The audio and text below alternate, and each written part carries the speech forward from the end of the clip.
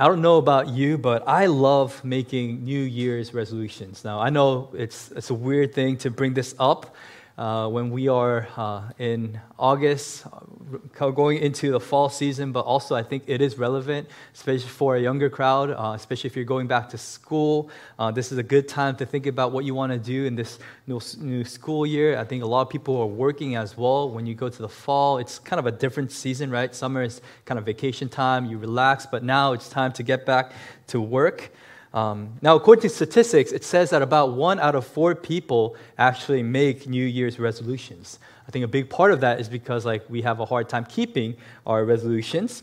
But I still think it's incredibly beneficial if we do this in practice because it helps us to examine our life. When you're looking back in the past year and you're setting goals for the new year, you kind of see where your bad habits are. You kind of see where you want to go as far as you growing as a person. And so I think it has a lot of good things in it, in this practice. But according to one survey, it says that the number one New Year's resolution in America in 2022 was exercise more.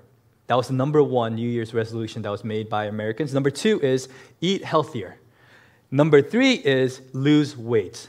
So number 1, 2, and 3 all have to do with physical health. And so 2 things become very, very clear.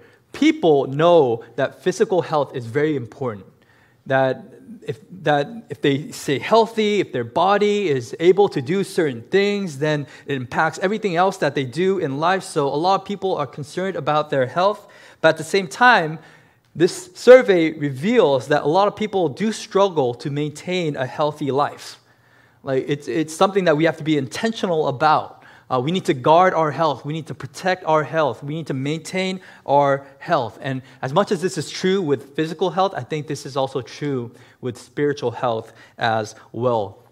Many Christians, especially in the beginning of the year, they make resolutions such as, I'm going to read through the Bible. I'm going to follow this Bible app, the plan. I'm going to be faithful every single day.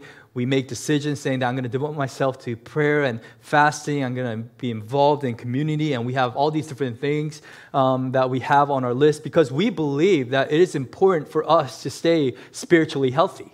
We know that that is something that is of great value. At the same time, we also know that it is very difficult to maintain a good, healthy spiritual life. And so 1 Timothy chapter 4 really addresses this issue. The first 5 verses, last week we looked at those verses.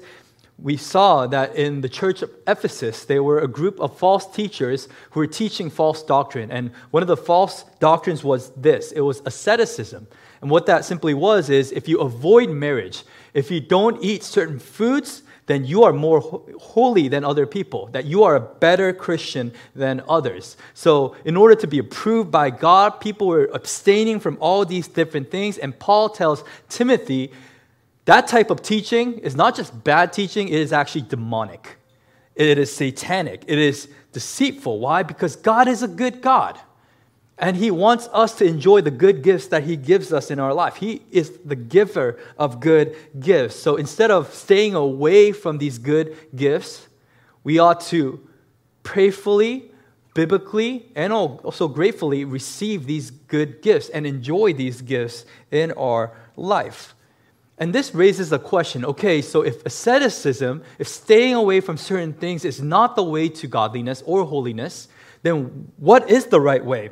What is the right approach? How can we live a life that's honoring to God? How can we be good servants for Jesus Christ? That's the question that's being addressed in today's passage. And today's text gives us 2 things, 2 simple things. If you want a good, healthy, spiritual life, if you want to be a good servant for the Lord, you need to do 2 things. Number 1 is this. You need to have a healthy spiritual diet. A healthy spiritual diet. Look at verse 6 and 7. It says this, if you put these things before the brothers, you will be a good servant of Christ Jesus, being trained in the words of the faith and of the good doctrine that you have followed. Have nothing to do with irreverent, silly myths. So again, the issue is brought up. Paul is mentioning how within the church, there are people who are deceiving people with some bad teaching, false doctrine. These are silly These are irreverent. These are things that are not good for our walk with Jesus. And so he says, stay away from these things. So what does it mean to have a good spiritual diet? Number one is it means that you stay away from spiritual junk food. And you might be wondering, what is spiritual junk food, right? Well, I personally have a hard time with junk food. I mean, I love junk food. Like, give me soda, give me candy, give me chips. Like, I love those different things. Why do I like it? Like, well, it tastes good. Like, I say I'm going to just have a couple chips, and the next thing you know, like, I finished the bag, right? Junk food is called junk food because it tastes good, but it has empty calories. It doesn't have any nutritional value. Like, it might fill your stomach for a couple hours, but it doesn't really add on anything to your overall health.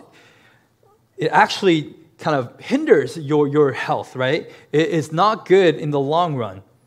And the same is true with spiritual junk food. Spiritual junk food are things, teachings that are pleasant at the moment, but are things that are not good for your spirit in the long run. Things that you do because you feel like it's delightful, but things that have long-term consequences. You know, many people wonder why they're struggling spiritually, while on a daily basis they are indulging in spiritual junk food. Now, for us, we don't necessarily have false teachers within the church. Maybe that is a possibility.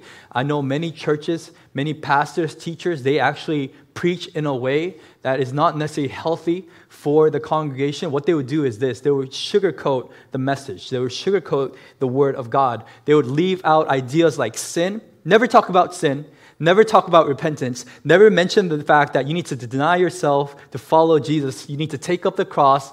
Never deny the fact that it is actually costly to walk the Christian life. All they would say is actually, God loves you. You can do whatever you want to do. You know, God is going to forgive you. Just live your life. The prosperity gospel is probably one of these things where it teaches you that that blessings will flow into your life regardless of how you live. And it points the finger to the blessings rather than the giver of all blessings. So I think in different contexts, is like we have churches, we have teachers, pastors who are misleading people with spiritual junk food. You know, I always remind myself, you know, instead of a juicy illustration, instead of something that is good to the ears, I want to serve up healthy food.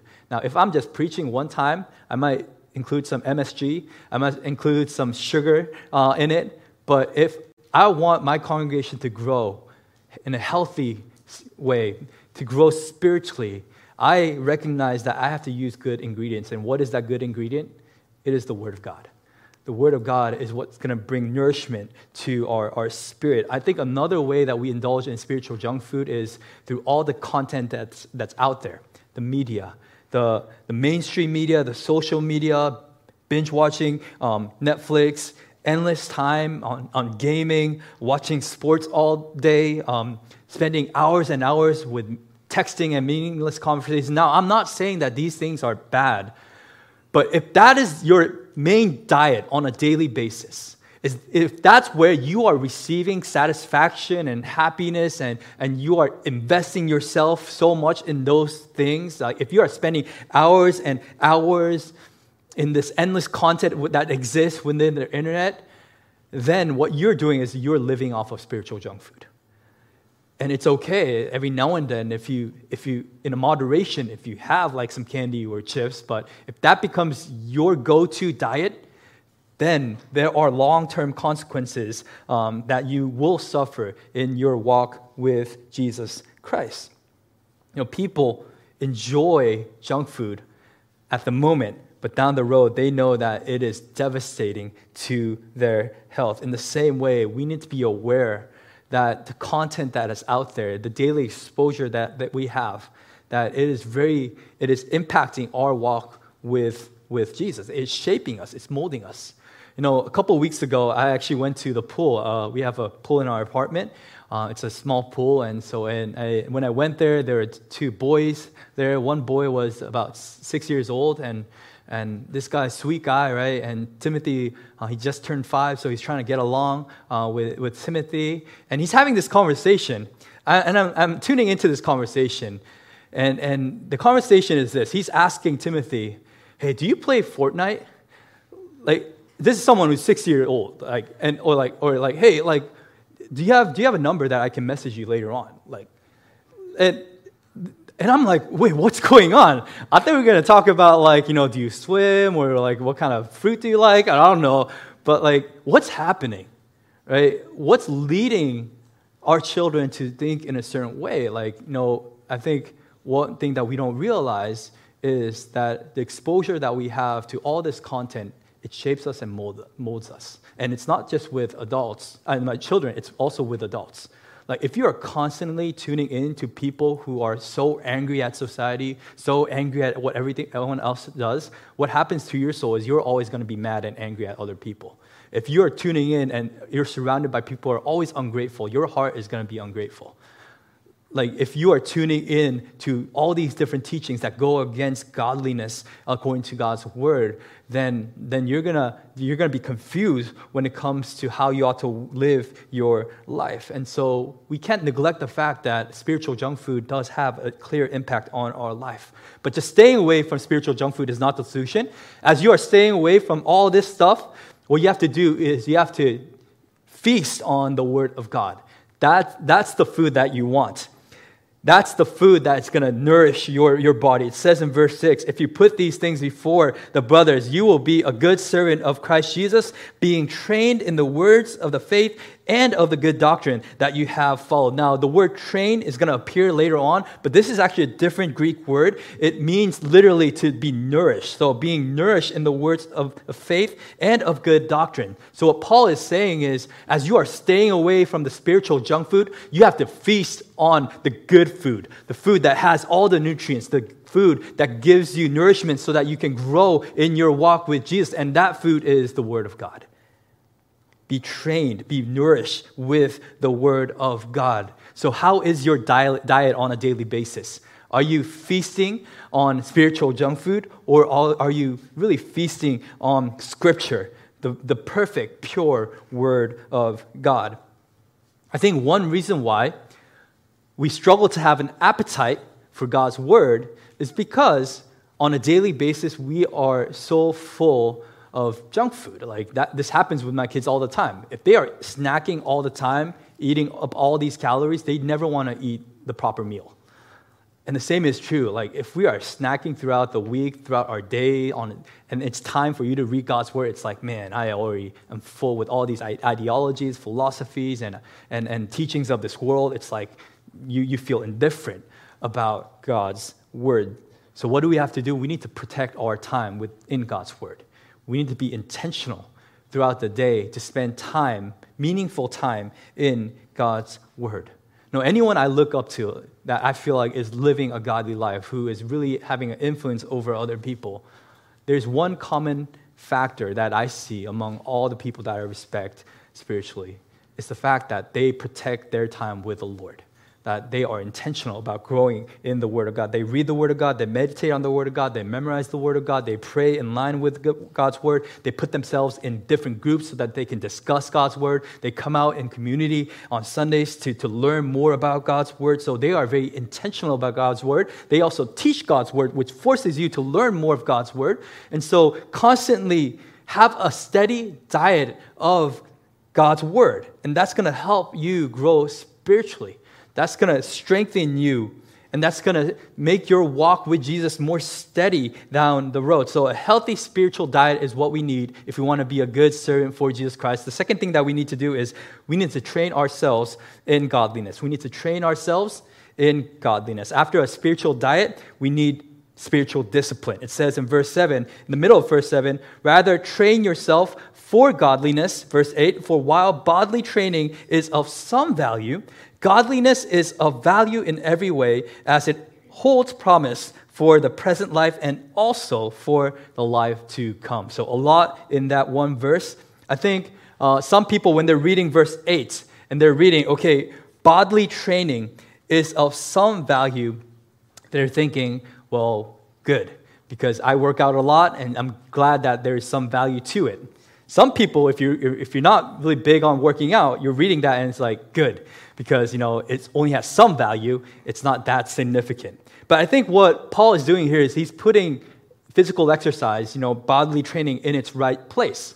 What he's saying is it has some value. It shouldn't be idolized.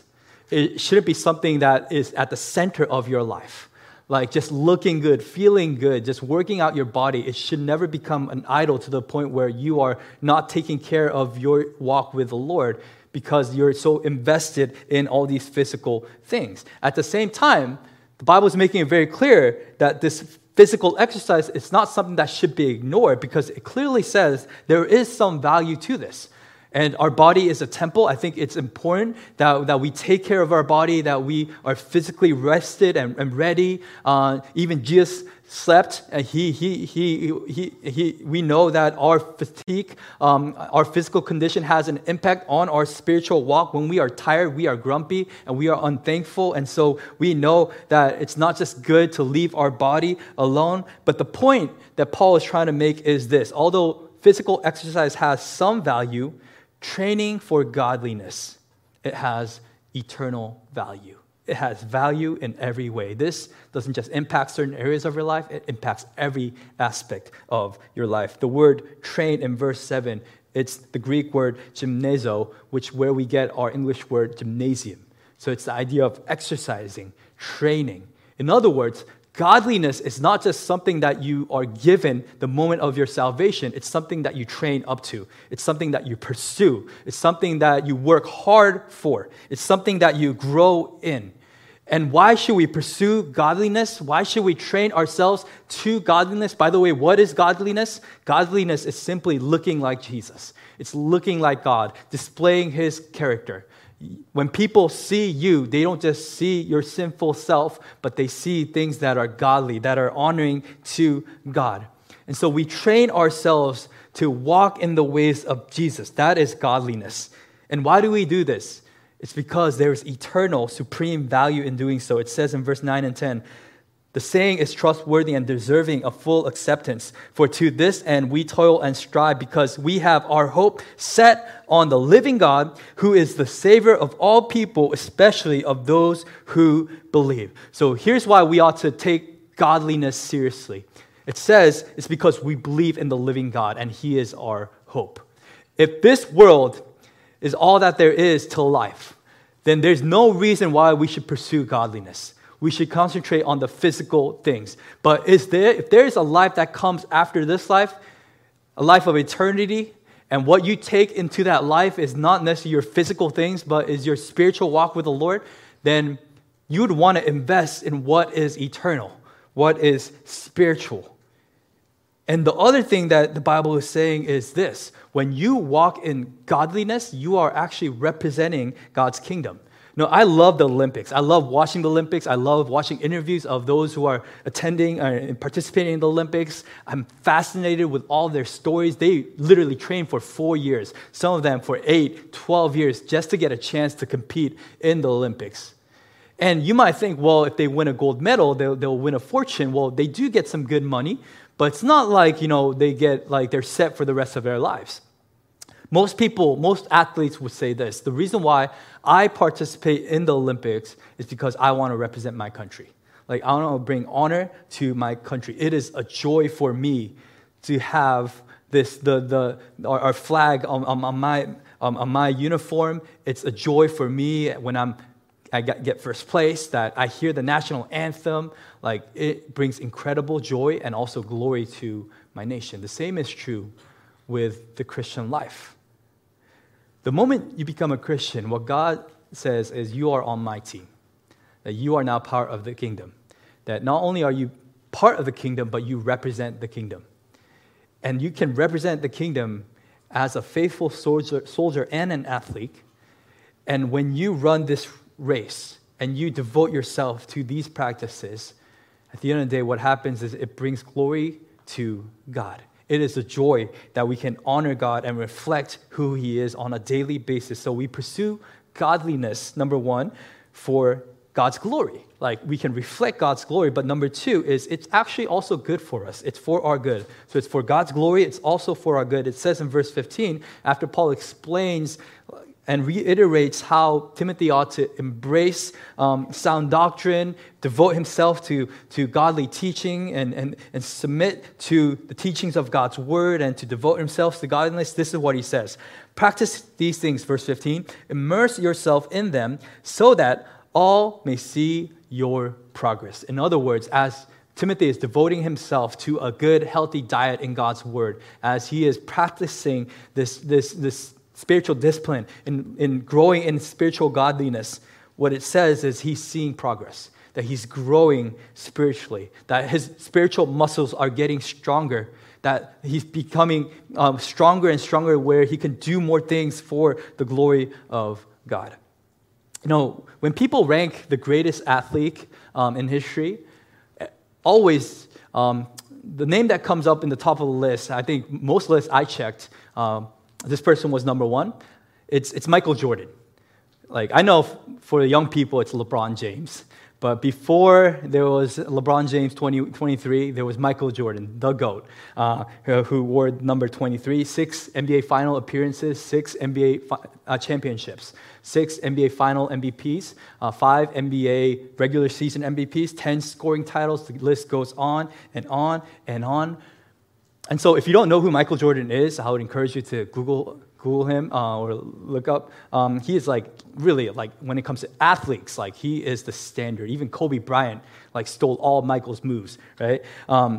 But you might think the reason why he's the greatest athlete is because he was just born with supernatural talents, that he can jump higher than other people, he can run faster than other people, that he has just this natural skill and physique where he can utilize his physical giftings for the game.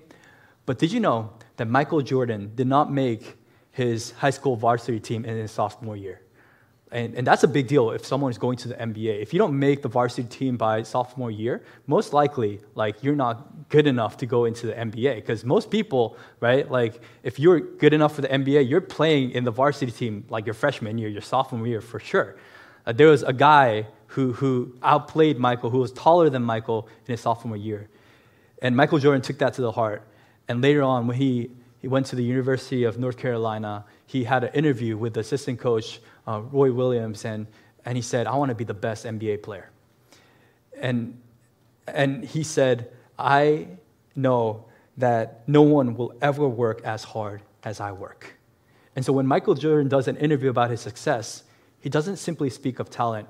He always speaks of the training that he put in to be the best of his sport. I think that sends a message to us, right? And this is true with any other sport. Like, you see athletes who are really freakish, people who can do supernatural things that they jump higher than everyone else, they're stronger than everyone else, but do they become the greatest athlete of all time? No, they don't. If you think about the people who have a long career, who have success, they're always the people who are devoted to what they do, who have the focus. They don't eat whatever that's on their plate. They have a steady, clean diet. They don't take a day off. They're the first one in the gym and the last one to leave the gym. It's because training has value, and the same is true for our walk with Jesus when it comes to godliness. Training has value. It builds us up. It works. It makes us stronger. Now, for some of you, you might say, well, but it's so hard in the very beginning. Everything is hard in the beginning, right? When you try to play the piano, play the guitar, nothing is easy. Like, you're stretching your fingers, you're trying to press the F chord. It's so difficult, but you still discipline yourself. You force yourself to repeat those things. You practice your skills, and you know what happens? Discipline becomes a delight. Discipline becomes a delight. Like, someone who has discipline in music can enjoy music. Like, the same is true with food, right? I remember the first time, like, you know, I had seafood. I hated it. Like, for the longest time, I didn't eat fish. I didn't eat seafood. Like, it was just something that I didn't find pleasing. But at the same time, I felt like, so many people eat seafood.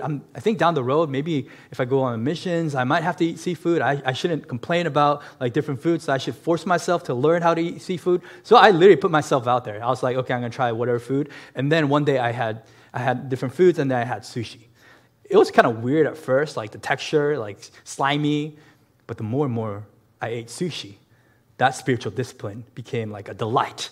I learned how to enjoy the sushi and different foods. The same is true with God's word. I think it's going to be really difficult in the beginning. That's why I think it's always a good idea to start small, start with other people, like introduce yourself to this. But the more and more you expose yourself to the very word of God, the spiritual food that you need for your soul, the spiritual discipline is going to one day turn into a delight. So don't give up. You have to start somewhere. So start now. I think the other thing that's really great about spiritual fitness is this. When you work out, and you feel good about yourself, you get bigger, the old clothes that you used to wear, they don't fit. Even if you try to force yourself into those clothes, because you're bigger, you're stronger, they don't fit. And so you need new clothes. The same thing happens in your walk with Jesus as well. Because when you are growing in your spiritual walk with the Lord and you are getting healthier, you're growing your spiritual muscles, what happens is your old self, your sinful nature no longer fits on your body. Like the things that you delighted before, the bad habits that you had, it's like you feel disgusted or it doesn't fit your lifestyle. That's the benefit. You don't have to force yourself to walk in godliness as you are training. You don't want to indulge in those different things. Someone who is really good about their diet and really strict about their training, when they are forced to eat soda, it's like, no, this is disgusting. I think it's delightful, but they feel like it's disgusting. Why? Because their body is at a different place. It's made for a different type of clothes. And so I think pursuing godliness, not only does it bring glory to God, but it's good for us. But the last thing I want to highlight is this. When we pursue godliness, it actually brings salvation to others. It brings salvation to others. Verse 16, it says this, keep a close watch on yourself and on the teaching. Persist in this, for by doing so, you will save both yourself and your hearers. So Paul is telling Timothy, not only is this good for you and glory to God, but by doing all these things, people, they're going to hear the gospel and they're going to be saved. Now, I know Paul, he's very clear in other places. He makes it very clear that salvation is a gracious gift that is given to us by God through Jesus Christ. So salvation, the source of salvation, it belongs to Jesus alone. There's no salvation apart from Jesus. However, how does God deliver this gift of salvation in Jesus Christ? He delivers it through people. That's what he says in Romans 10. Talks about faith comes through hearing, and hearing comes through the word of God. And how do you receive the word of God? Well, you receive the word of God if someone shares the word to you. How does someone share the word of God? Well, if someone has to go out their way to go and share the word of God. And so how beautiful are the feet who share the good news.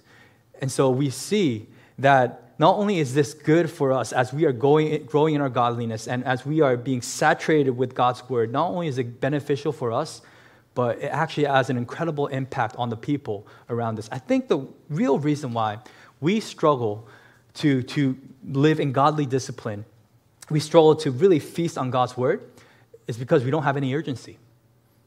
That you're not an athlete that's preparing for the Olympics. You don't feel like you're a soldier who's ready to go to war. You just feel like you're a civilian who just lives day to day. But did you know that the moment you receive Jesus Christ, that God places an incredible mission on your life. And he says, now I want you to live not for your own self, but for the Great Commission. Through you, I want you to make disciples of all nations, baptize people in the name of the Father, the Son, and the Holy Spirit. Teach them all that I have commanded you. Be a witness to the ends of the earth. You don't need good spiritual health if your agenda in life is just to get through the day. But if your agenda in life is to represent God on a daily basis. If you have people who you know are going straight to eternal judgment because they do not believe in Jesus Christ, then you have this urgency and you want to have a positive impact on that. You want to share the gospel with them. Maybe it could be a family member, a friend. And when you are trying to do things that are outside of your control, that's when you begin to rely on the power of God. And when you're thinking about doing missions, sharing the name of Jesus among the nations, places that never heard the name of Jesus. That can be only done by the grace of God. I think the reason why we don't have this urgency is because we forget that we actually have a mission. If we have a mission, then there's a reason to train. Athletes train because there's the Olympics. We train, we care about our diet because we have a mission to accomplish. And some of you might say, well, I'm not there yet, or maybe I'm not born with this natural talent to live out the Great Commission, to have influence on other people. Did you know that the moment you believe in Jesus Christ, something magical happens in your life? That God, He not only upgrades your life, but He makes you a new creation. That it's no longer you that lives, but it's Christ who lives in you. In other words, in your life, you have the DNA of Jesus Christ, the perfect DNA for godliness. Now, it's there. You have the perfect DNA, but now you have to train yourself so that you can live up to your perfect potential. It will be a waste if you are gifted. If your dad was a basketball player, maybe 6'9", like 230 pounds, like has hops where like he can jump through the roof. Your mom is super athletic as well, and you don't do anything with that God-given DNA, right? You just don't do anything physically. You don't try to train yourself or do anything with the physical gifting that you have received. In the same way, God has gifted us with all the spiritual DNA in Christ Jesus, and it will be such a waste if we simply are satisfied with living day to day, just getting through the day, having a higher payroll, having a better life. If that's our agenda, then we don't need godliness. But if our agenda is clarified through God's word, if it's the Great Commission, then we pursue godliness by cleaning up our diet, by staying away from spiritual junk food, and also training ourselves in the image of God. Amen? So let's do that today. Let's pray.